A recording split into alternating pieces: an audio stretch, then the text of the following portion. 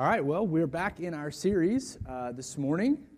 I'm describing it as a written word, kind of as we're prepping to Christmas. I guess this is like most of your last Sunday, right?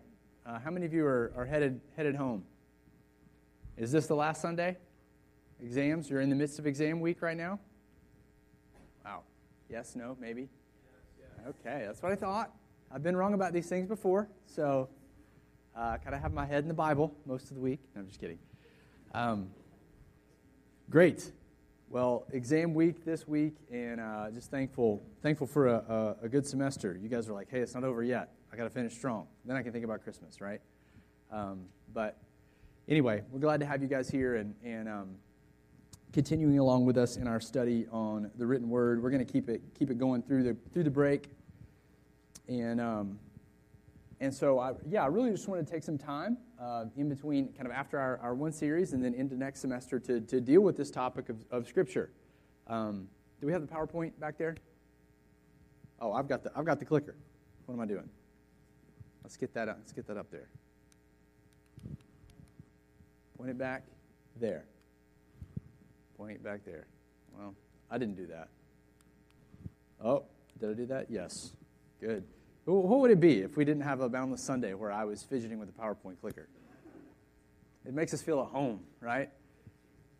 Yeah, so this series, calling it the written word, because I want us to think together, meditate together for a series of weeks on what the Bible actually is. And I know that sounds kind of elementary, but it's very important that we establish convictions for ourselves about what the Scriptures are. We want to deepen our devotion to Scripture by understanding what the Scriptures claim for itself. This is a book unlike any other book in existence, and it's God's very words to us. And so everything rises or falls, like we've been saying, on what you do with this book.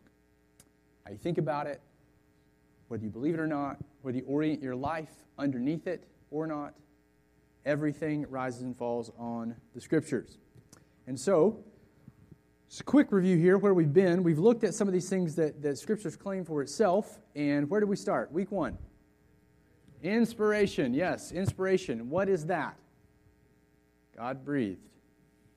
Yeah, right. It means that the Scriptures are breathed out by God. They're sourced from God Himself. They're from Him, given to us. Yep. And where does the Bible claim it? I know it's everywhere, but a couple key texts. 2 Timothy 3:16. Where else? 2 Peter 1. Right. Good. And why does this matter? Why does inspiration matter? Why do we need to know that the Bible is actually from God, breathed out by Him? Wow. Deep convictions. What's that? Yeah, the Scriptures are true. They're from God. They're sourced from God. They're God's very word to us, His revelation to us, which implies that this is a mercy for us, right? Because we're running from God. And so He's condescending to us, revealing Himself to us because we're dead and blind without Him in our sin. And it implies that He wants to relate to us too, and that He wants to relate to us through these written texts. And so we looked at inspiration, right? And then the second week we looked at what? Inerrancy, which means, what's that? Fully true. The Scriptures are fully true. They're without error. They're not errant. They're not going to lead you astray. They're fully true. Yes. And this Scripture, then, since it's fully true, it's from God, fully true, it should define reality for us, right? We have to take its word above our own word. We are not inerrant. The Scriptures are inerrant. So, it's completely trustworthy. That was week number 2. What did we cover after week number 2? What was week 3? Authority, right. The Scripture's authority. And what does that mean? Yep, Scripture's authority. When we say that Scripture has authority over us, we mean it creates obligations, right? Because the Word is from God, He has authority, and it's wholly true, and therefore, as His creatures, it creates obligations in us, over us. In other words, His Word isn't advice. It's not like an opinion of many opinions. It is the highest and most comprehensive authority.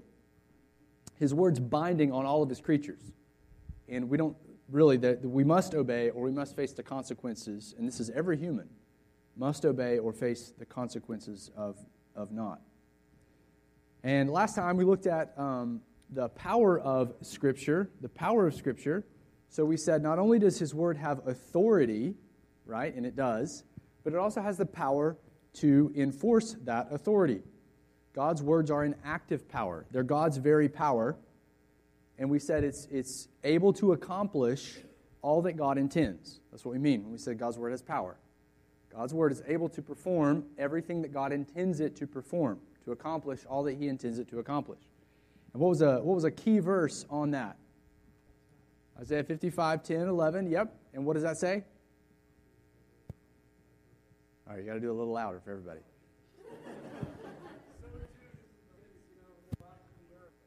Amen. Yeah, his word's not going to go out. It's not going to return void, right? It's not going to come back empty. It's going to accomplish everything God intends. Isaiah 55:11.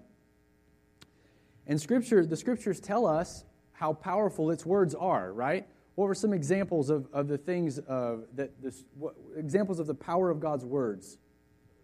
Okay, creation of the world, it's a pretty big deal, right? Creation of all there is out of nothing, and that was accomplished by his words. What else has to do with creation? It sustains the world. Yeah, his words sustain everything there is. Okay, what else? Yes, God's words reveal the human heart. God's word's going to expose you and clarify what's actually going on inside you, what your problems are, better than you know what your problems are. So the Scriptures are exposing. What else? Okay, they're hardening. Yeah, that's sort of the negative side. If a sinner rejects God's words, they continue to, the power is not null and void. They're actually a hardening force, like Isaiah 6 talks about. Actually hardening you against the truth. But positively, what do Scripture's words do? They don't just harden. What else do they do? It creates converts, right? The Scriptures themselves bring conviction. They create, in the hands of God, they create converts. What else? Beyond just creating converts, it doesn't stop there, right? It continues to grow us and transform us. God's Word has power to do that. What else? And defeating his enemies, right? So it doesn't just harden them, but actually brings a defeat, brings it home. One little word shall fail him, like we talked about I actually sang that, so not going to do that again, okay? Martin Luther's hymn, one little word shall fail Satan, meaning the word that comes from the mouth of Christ, defeating his enemies. Amen. So we looked at that. That was week 4, the power of Scripture. And this week, we're going to look at number 5 here. We're going to look at something called the clarity of Scripture. The clarity of Scripture. If you want a big word, perspicuity. Whoa. Just means clarity, okay? Perspicuity. Clarity of Scripture. Looking at that this morning. The Scriptures are clear, and praise God for that. And what do we mean by that? When we're talking about the Scriptures being clear, we're talking about that the content of the Bible is inherently accessible and understandable. Okay? The content of Scripture, what we hold in our hands, what's inside of the contents here, are inherently accessible to us. They're not like too far away that we can't get to them. They're clear, they're accessible, and they're comprehensible. They're understandable. Accessible, understandable. Kind of want a layman's version of this. When God speaks, he doesn't stutter. Okay? His words are clear. He doesn't mumble. They're accessible to us. They're clear words to us. He's able to communicate, in other words. He's able to communicate to us, and his words are able to be understood. It's a clear word.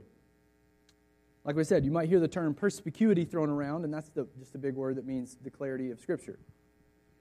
And now, as soon as we jump in here, anytime you start talking about clarity and how Scripture's clear, that raises questions, right? Like, why doesn't it always seem clear when I read the Bible? It's like an obvious question. That's one. What about those hard passages that we encounter, like Romans 7? We're going to try to address some of that this morning for sure. And this sermon might even raise a lot more practical questions for you about how to read your Bibles, how to study the Scriptures. And so let me go ahead and say now, in case you're waiting on it, I'm not going to talk about that a ton because I'm going to do an entire message on that which will be the end but the beginning. So it'll be the end of the series, and I'm going to do it at the beginning of next semester. Kind of confusing. Why would I do that? Because I think everybody's going to want to hear that, and people are going to be disappointed that I taught it over winter break. Okay? So I'm going to use it. I'm going to do that as a conclusion, kind of how to read your Bible. We're talking about clarity, that the Scriptures are clear, and so an implication off that is, okay, how do I make the most of its clarity, right, as I learn to read the Scriptures? So, just going to get that out of the way at the outset here. And this morning, I want to focus just our understanding around what we mean by this word clarity and what the Scriptures actually mean by clarity. And like everything we've studied so far, this is an extremely encouraging attribute of Scripture. Because from cover to cover, the Bible assumes that it is accessible. It assumes that it's able to be understood. And that's because God wants to clearly communicate with us. And He's able to do that. God wants us to know His heart. He wants us to know His mind. He wants us to know what He's up to in the world. And He wants us to know how we can participate with Him in that as believers. And so He's made clear promises, clear warnings, given us clear directions. He's clearly motivated us, all right here in this book. And so that means the last thing that God wants His people doing is running around like they're on a wild goose chase. Like not really knowing what God said or what He's doing or following their promptings or following what... God's been clear, right? It might feel like your life is a wild goose chase sometimes, but that's on us. That's not on Him, right? That's because we don't know this book very well. He has been clear, and that's because He loves us and He wants us to live stable and fruitful lives as we follow Him. And that is super encouraging, okay? So this morning we're going to look at this attribute of clarity. We're going to look at it under three main headings. I'm going to explore it under these three headings. And where I want to start this morning is unpacking a little bit about how Scripture talks about its own clarity, okay? It's a logical starting point. But the funny thing is, when you look at Scripture, it's like the Bible just assumes this, right? It just assumes that it's clear. So, it's inspired by God, it's come to us, and therefore it's clear. God's able to communicate. So we're going to start here under our first heading and look at how the Bible just assumes that its writing is clear. Our first heading, the assumption of Scripture's clarity. Like I said, this basic assumption permeates the whole of the Bible. So let's work through a number of examples here, and let's go way back and look at some assumptions in the book of Deuteronomy. Okay? Book of Deuteronomy. If you know anything about this book, it's essentially a covenant document for Israel as they are entering the land, kind of a renewal of the covenant. And the Lord reminds them of how He rescued them from Egypt, how He became their king, and now He's calling them to live faithfully before Him in a covenant relationship with Him in the land. And throughout Deuteronomy, it is assumed that the words that God speaks to them are very clear, they're very accessible, and they're very understandable to them. For example, all right? For example, it's clear enough for parents to understand and instruct their children, teach their children to follow Yahweh. Okay?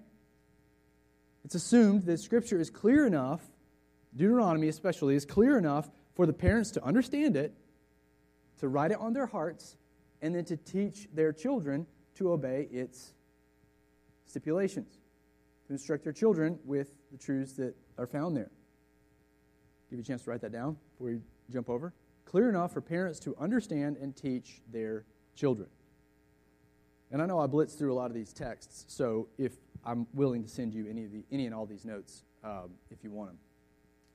So don't feel like you got to get them all down. Deuteronomy 6, verses 6 and 7, he says, "And these words that I command you today," i.e., the book of Deuteronomy, "these words that I command you today shall be on your heart.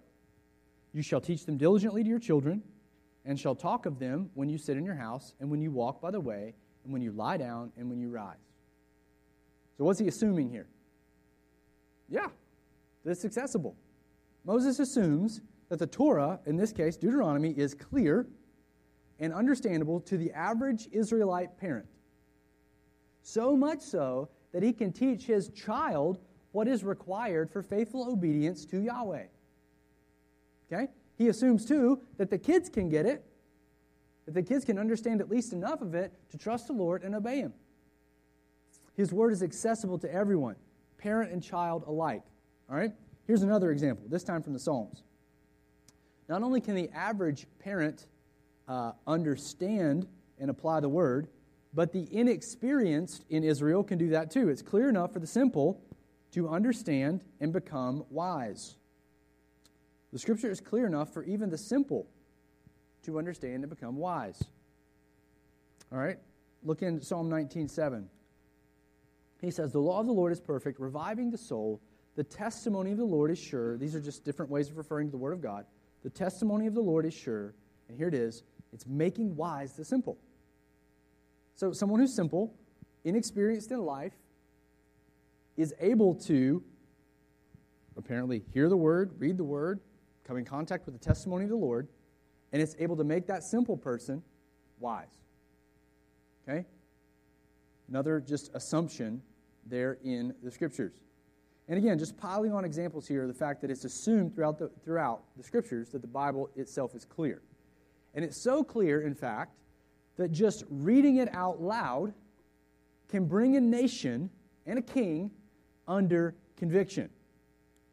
All right, so we could say it's clear enough to bring repentance, wide-scale repentance, just from reading it aloud. And I love this story, 2 Kings 22. I don't have this one on the screen because it's a little bit longer. So as you're writing that, you can turn to 2 Kings 22 here. I know you're trying to do three things at once. You're trying to write, turn, and listen. But you guys are smart. Okay. You can do it. I'll wait for you, though. All right, better yet, as you're turning there, I'm going to tee it up for you, okay? Give you a little context. In this story, I know it's kind of hard to believe it, but in this story, Israel had lost the law, right? It was buried, right? Their scriptures that they had, there was a time in Israel's history when they straight up lost the book of their law, their Bible. So just imagine that. Okay, the temple's in disrepair. Little King Josiah comes into reign, doesn't know much, but he knows that, okay, we got to get this place in order. He starts dressing up the temple. He's trying to turn things around. And so there's a money box in the temple, and he's going and emptying it so they can start using the money for what it needs to be used for to repair the temple. And then all of a sudden, in that money box, there's a book, right? And they find this book. And they come and they bring it out. And 2 Kings 22, I'll pick it up in verse 3. It says, "In the 18th year of King Josiah, the king sent Shaphan the son of Azaliah, son of Meshullam, the secretary, to the house of the Lord, saying, 'Go up to Hilkiah the high priest, that he may count the money that's been brought into the house of the Lord, which the keepers of the threshold have collected from the temple. And let it be given into the hand of the workmen who have the oversight of the house of the Lord, and let them give it to the workmen who are in the house of the Lord repairing the house.' That is, to the carpenters, the builders, to the masons. 'And let them use it for buying timber and quarried stone to repair the house. But no accounting shall be asked from them for the money that's delivered into their hand, for they deal honestly.'" So he's basically saying, right, go get the money, count it, use it for the repairing of the temple. All right, so that happens. Verse 8, "And Hilkiah the high priest said to Shaphan the secretary, 'I found the book of the law in the house of the Lord.' And Hilkiah gave the book to Shaphan, and he read it. And Shaphan the secretary came to the king, and he reported to the king, 'Your servants have emptied out the money that was found in the house and have delivered it into the hand of the workmen who have the oversight of the house of the Lord.' Then Shaphan the secretary told the king, 'And Hilkiah the high priest has given me a book.' And Shaphan read it before the king. When the king heard the words of the book of the law, he tore his clothes. And the king commanded Hilkiah the priest, and Achiam the son of Shaphan, and Achbor the son of Micaiah, and Shaphan the secretary, and Azariah the king's servant, saying, 'Go inquire of the Lord for me, and for the people, for all Judah, concerning the words of this book that has been found. For great is the wrath of the Lord that is kindled against us, because our fathers have not obeyed the words of this book to do according to all that is written concerning us.'" What happened? Found a book. You want me to read it to you? Sure. Here's the law. Like we are about to be disintegrated, right? Like the wrath of the Lord is kindled against us. Just reading this book aloud was enough for everybody to realize that they were about to bring God's wrath down upon their own heads. That's clarity, right? That's clear speech. And finally, let's just consider one more evidence, all right? The authors of Scripture themselves, like the ones who wrote it, they understood and they believed that they were writing clear, accessible, understandable words, right? They expected to be understood, just like you do when you communicate. You don't communicate and then think, what if they understood? You know, like you expect, and you're talking with your friends, to be understood. So when they write, they expect to be understood as well. Let's look at a few of these here. Oh, should put that up earlier. Now you're going to be writing. Clear enough that the authors expect their readers to understand. We'll come back to it.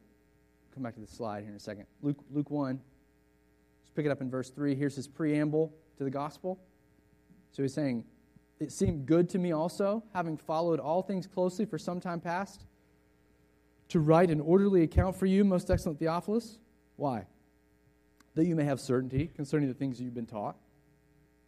I'm writing the book of Luke, and then volume 1, and I'm also going to write volume 2, the book of Acts, that you may have certainty concerning the things you've been taught. Luke expects he's going to understand that Theophilus and the wider readership that Theophilus represents, that they're going to understand and have certainty according to what he's been taught. All right, similarly, 1 John 5:13, John writes, a letter to a congregation so that they will have assurance. He says, I write these things to you who believe in the name of the Son of God, that you may know that you have eternal life. I expect that my writing is clear, and that when you read it and you believe it, you're going to know that you have eternal life. It's assumed, is my point. It's just everywhere in the Bible. These things are assumed. The biblical authors knew they were writing clear, understandable, followable documents for their recipients. All right. Why did I hammer that home? Well, because normally when we talk about the Bible being clear, like we have questions about that, right? You read your personal Bible reading plan? You ever had a question about the clarity of Scripture? Like, what does this mean? If the Bible is so clear, why does it feel like it isn't sometimes, or a lot of the time, that I'm reading it?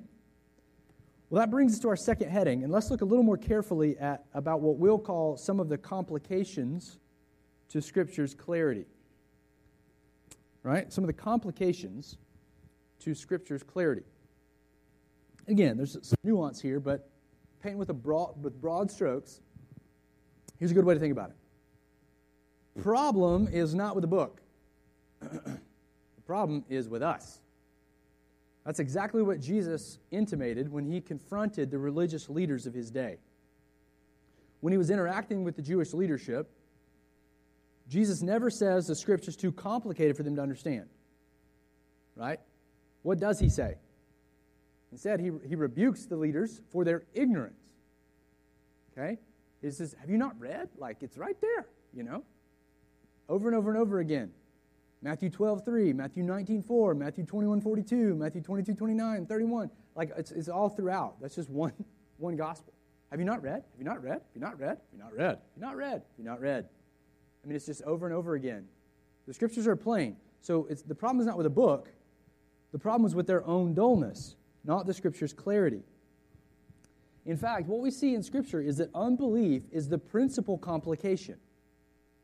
It's this blindness of the soul. So think about that. Think about that metaphor of blindness. The sun could be shining at full strength, noon, right? In the middle of summer. And if you're blind, you go outside, you're not going to see it. Doesn't mean the sun's not shining. Just means you can't see it. So that's unbelief. It's a blindness of the soul, and it obscures the Scripture's clarity. It complicates it because it's on us. It's on the receptor. We don't have the eyes to see it in our unsaved state. So let's look at this first complicating factor when it comes to the clarity of Scripture. Unbelief. Okay? Unbelief. Through a text up there, Romans 1, this is probably familiar to you, but Paul's writing there, and he says that while the truth about God is self-evidently plain. Like it is in open sight. That unbelievers see it and then they suppress that truth. Look at this. Romans 1, Pastor Farrell covered this weeks, months at this point, probably actually, maybe even years ago. My, how time flies. You're like, we know. He's in Romans 7.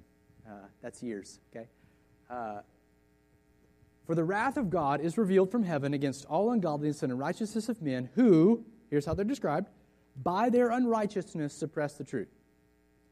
For what can be known about God is actually plain to them, because God has shown it to them. For his invisible attributes, namely his eternal power and divine nature, have been clearly perceived. You hear that language? It's plain. It's clearly perceived ever since the creation of the world in the things that have been made. So they're without excuse. For although they knew God, this is kind of a reflection on Genesis 3, they knew God, they did not honor him as God or give thanks to him, but they became futile in their thinking, and their foolish hearts were darkened. So there's that blindness of the soul, blindness of the heart. Their foolish hearts were darkened. The lights were turned off in their hearts because of their, Genesis 3, rejection of God. And that blindness has been passed down to every heart ever since the fall in Genesis 3. And so, the situation, we've talked about this a lot, but for us, before we came to Christ, and every unbeliever that's out there now, the situation is really dire, because those without the Spirit, those without God's initiative, are actually unable to perceive the truth. Look at this. Paul's saying we impart this revelation from God, this gospel. Paul's saying we impart this in words not taught by human wisdom, but taught by the Spirit. Okay? So who has to teach you the truth? The Spirit. Okay? So it's not taught by human wisdom. There's a divine teacher that's happening here. As we speak the words of truth, the gospel, a divine teacher has to accompany that, teach it by the Spirit. And the Spirit is interpreting spiritual truths to those who are spiritual. Now notice this, verse 14. The natural person, i.e. not the spiritual person, the person with the Spirit, the natural person, the person who's not born again, the non-Christian, does not accept the things of the Spirit of God. Why? Because, Paul says, they are folly to him. And, so he doesn't accept them, and he is not able to understand them because they are spiritually discerned. So, he doesn't want to know them, he doesn't accept the things of the Spirit of God, verse 14, and he is unable to. He is not able to understand them because they are spiritually discerned. Those without the Spirit are unable to perceive spiritual truth. Unbelief, okay? Unbelief is a hindrance to the clarity of Scripture. And in fact, like we saw last time, the Scriptures claim that for people who continue to set themselves against God, that the Lord scrambles His truth even more for those who are set against it. So think of the parables, right? And so the first reason that Scripture doesn't seem clear is because someone may not believe. They may not have the eyes to see it. It's the blindness of the soul that can't see the light of truth. But praise God, like we've seen in this study, God can and does overcome this blindness. And if you've trusted Jesus, He's overcome it for you already. If you've believed truth, if the Bible has made sense to you, if you've submitted to it, if you've perceived your sin, and you've come to believe in Jesus, it's because He did that in you. He turned the lights on in your soul, in that darkened heart of yours. He's made the Scriptures clear to you, okay? He's overcome your unbelief. But you might be saying, well, then why am I so often stumped when I read the Bible, right? Like, what's going on there? Why do I feel like sometimes it's still so hard to understand? Well, because another complicating factor is our immaturity, okay? Or you could say the remaining vestiges of unbelief, right? Or in our case, immaturity. We'll call it that. Hebrews 5.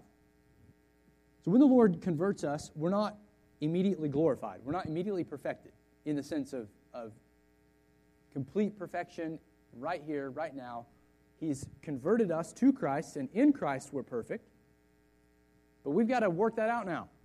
we've got to grow. We've got to become like Jesus, and that is progressive, right? Doesn't happen all at once.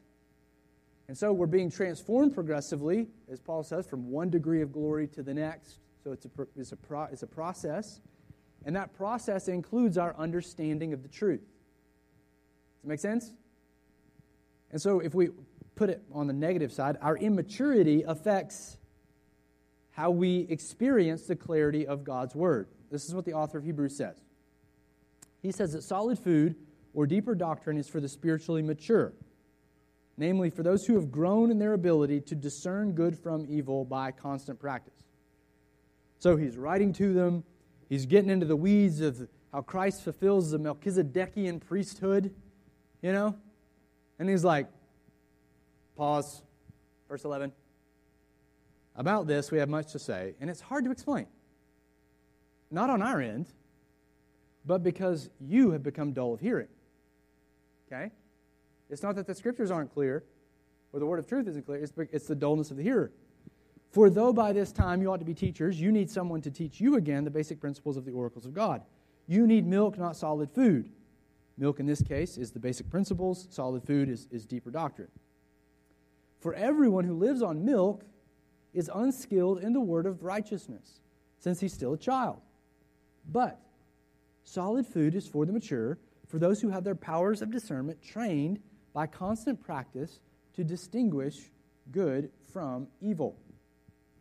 In other words, what the author of Hebrews is saying here is we grow in obeying what we know now. As we do that, we'll be able to truly understand and appropriate deeper doctrine. In other words, the Scriptures will become more clear to us the more we grow, the more we learn to appropriate His truth and distinguish between good and evil in our lives. So a backdoor encouragement here is don't be discouraged, right? If you're reading the Bible, you're listening to preaching, you're like, whoa, I don't get that. Like, that's tough. It's because you're young. It's because you're growing in the faith. These things will come over time.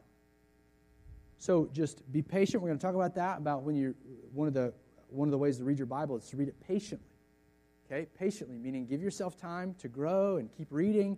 Don't give up just because there's a text you don't understand yet. The more you grow, the more you'll understand. All right? But even the most mature among us are not fully transformed yet. Right? Well, here's another text. 1 Corinthians 3, same thing. Forgot to put that one in there. 1 Corinthians 3 says, But I, brothers, could not address you as spiritual people, but as people of the flesh, as infants in Christ. I fed you with milk, not solid food. Why? Because you were not ready for it. And even now you're not yet ready, for you're still of the flesh. Meaning, the flesh dominates your life, like your envies, your jealousies, your anxieties, your depressions, all the things. Your flesh dominates your life more than the Spirit does. Doesn't mean they're unbelievers, but it just means they're weak still. And because of that, they're not ready for solid food. They're not ready for deeper truth. There's things that are going to not make sense to them because the flesh is dominating their life. Okay? Just another text on that. Not just Hebrews, Paul as well, 1 Corinthians 3. And so, but the point is, even if you are mature, even if you're growing in that maturity, you're still not going to understand everything. Because why? You're not glorified yet. You're not fully mature. We haven't arrived at the full status of Christ's likeness yet. Paul says that about himself. He says that he still looks in a mirror dimly. And that probably doesn't make sense, but mirrors were not like our mirrors today. You kind of think about more like the funny house mirrors, right? Like the ones that are warped. You know what I'm talking about? I mean, they weren't warped, but I'm saying it wasn't a clear picture that was reflected back to you. So Paul's point is that until Christ returns, we're not going to have perfect vision of Christ. We're not going to know the depths of everything we wished we knew. Paul knew he didn't see Christ with 100% clarity. And that waits till glory, to complete perfection. So, again, don't be discouraged if you hit text you don't understand. Paul didn't know it all either. But if you think you do know it all, okay? If you carry yourself around because you're a Bible major, whatever, like you know it all, there's humility coming. Okay? There's humility coming. Be warned. There's always more to learn of Christ and following Him. All right. And one of the ways that the Lord keeps us humble, which is another complicating factor for relating to Scripture's clarity, is hard passages. Okay? Hard passages. There's sort of this admission in Scripture that certain passages are tough. Doesn't mean they're not clear. It's just they're tough. Just because the Bible claims that it's clear does not mean that every passage is equally clear. Does that make sense? For everything we've talked about, I mean, that obviously makes sense because we're growing. There are deeper things. And so that means that not every passage is equally clear. There are definitely some passages that are harder to understand. Not impossible, but harder to understand. Peter affirms this over in 2 Peter 3. And he's talking about things that Paul wrote, at times are difficult to understand. And we say we're in one of those texts right now. Romans 7. Okay? But look with me here. He says, "And count the patience of our Lord as salvation, just as our beloved brother Paul also wrote to you according to the wisdom given to him, as he does in all his letters when he speaks in them of these matters." So he's talking about the patience of God. Paul's talked to you about this already. But then he says, there are some things in those letters, that are hard to understand. Okay? They're hard to understand. Which the ignorant and unstable twist to their own destruction as they do the other Scriptures. Okay, we've looked at this text one other time in this series, but I'm highlighting here that Peter admits right here that not every text is created equal. Okay, some texts are harder than others to understand. But now, a few quick things to note about this verse. Okay, let's notice what Peter's not saying here. He's not saying that everything Paul writes is obscure. Sometimes we kind of appeal to this text like, Paul, can't understand him. That's not what he's saying. He's not saying that everything Paul writes is hard. Notice, the statement itself implies that most of what Paul writes is not hard to understand. You see that? He says there are some things in the letters that he writes that are hard to understand. Some things, not everything. It's only some of it. Additionally, Peter does not say that those hard texts are impossible to understand. Okay? Or that they're unclear in themselves. Only that they are difficult to understand. Right? It's difficult, meaning then that some of what Paul writes is hard to understand, most likely because we still need to mature a little bit more to receive it. We're probably a little too dull at times, like we just saw from Hebrews and other places. And in fact, when Peter says here that Paul's words get misunderstood and then they get twisted, he doesn't excuse that. He doesn't say, well those teachers, they twist Paul, so let's just go easy on them, because Paul's not a very clear writer. Right? Paul's hard to understand. So let's just give him a pass, right? Because it's a hard text. No, what does he say? He says they twist these things to their own destruction. Meaning they're going to be held accountable for the twisting of what Paul said and their misunderstanding. And then in verse 18, I don't have it on the text here, but in verse 18, he goes on to tell his readers to grow in their knowledge of Christ so that they don't do this. Okay? So if we step back, we can say, yes, there are hard passages. Very hard passages, in fact. So hard that I spend lots of time reading, meditating, trying to figure them out, talking to others about them, right? But why are they so hard? Because in part, I'm still dull, right? I'm still in process. I'm still growing. And as I grow, things become clearer. It humbles me. It casts me more on the Lord, and I'm grateful for that. All right, but speaking of false teachers here, we can add them to our list of complicating factors too. All right, bad teachers complicate or they muddy up the clarity of Scripture, the inherent clarity that Scripture has. These teachers, like we just saw, twist truth. They misunderstand it. They twist it. So if we jump back to 2 Peter here, I know I wrote down 1 Timothy, but let's jump back to 2 Peter real quick. We'll highlight this last part. There's some things in them, in the Paul's writings, that are hard to understand, which the ignorant and unstable twist to their own destruction as they do the other Scriptures. So false teachers are attempting to twist God's clear word. They're attempting to lead disciples astray. We shouldn't be surprised by this. This is what it means when we're in the last days, between Christ's first coming and second coming. They're going to be false teachers. They're going to be trying to twist this truth, deceive the church. Deception runs rampant in the last days. And so we have to be aware of that. And that means we've got to be careful. And not just false teachers, that are running rampant, but even unqualified teachers too. Even these unhelpful teachers complicate the clarity of God's word. People that shouldn't be teaching, right? Look at this. Paul's talking to Timothy, and he says, the aim of our charge is love that issues from a pure heart and a good conscience, a sincere faith. And certain persons, by swerving from these, meaning swerving from a pure heart, a good conscience, a sincere faith, by swerving from these things, they've wandered away into vain discussion.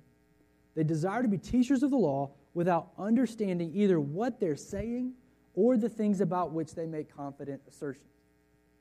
These are people that are trying to teach that should not be teaching because they've swerved away from a pure heart, a good conscience, and a sincere faith, number one. They're motivated by pride. They're motivated by these other things. And that's, when you swerve away from character, when your character is not held in check, you're going to misinterpret Scripture. And so they want to be teachers of the law, but they don't understand what they're saying. They don't understand the thing. They teach it so confidently, right? This is why God put such a premium on sound, qualified elders. This very letter, he's going to go on, 1 Timothy 3, to give a list of character qualifications for these leaders. They got to be able to handle the truth. They got to be vetted by a current body of elders. And then he says in chapter 5 of this same letter, Timothy, be careful. Like, don't appoint them too quickly, right? Because of this very thing. Because bad teachers can muddy up God's clear word. A lot can go wrong from a bad teacher. And so God's clear word can seem so complex, it can seem so esoteric, that only the elite can interpret it. Tell you what it means. The YouTube, watchdoggers, right? Like the podcasters. Do you know their life? Do you know whether they've swerved from a pure heart, a good conscience, and sincere faith? Are there a body of elders that are holding them accountable for their teaching? Or are they desiring to be teachers of the law without understanding what they're saying or the things about which they make confidence? We've got to beware of the unvetted podcaster, the unqualified YouTube guy, gal, who aren't held accountable by anybody, and definitely not the elders of a local church. That is dangerous. Okay, a lot of good resources out there online. Amen. Praise God. We use online format. But you got to be careful because the online portal is full of teachers who are not just false, but sometimes they're just bad teachers. They're not qualified. They shouldn't be teaching. They don't know what they're talking about.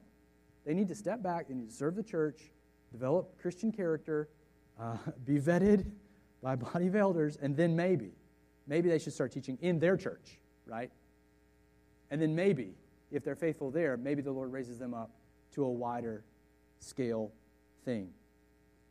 All right? I'll get off that box. I just see so much happening in the lives of sheep. So many things get muddied because we're what people are listening to. All right? Paul says here that even when people's moral lives start deteriorating, it won't be long before their doctrine starts going too.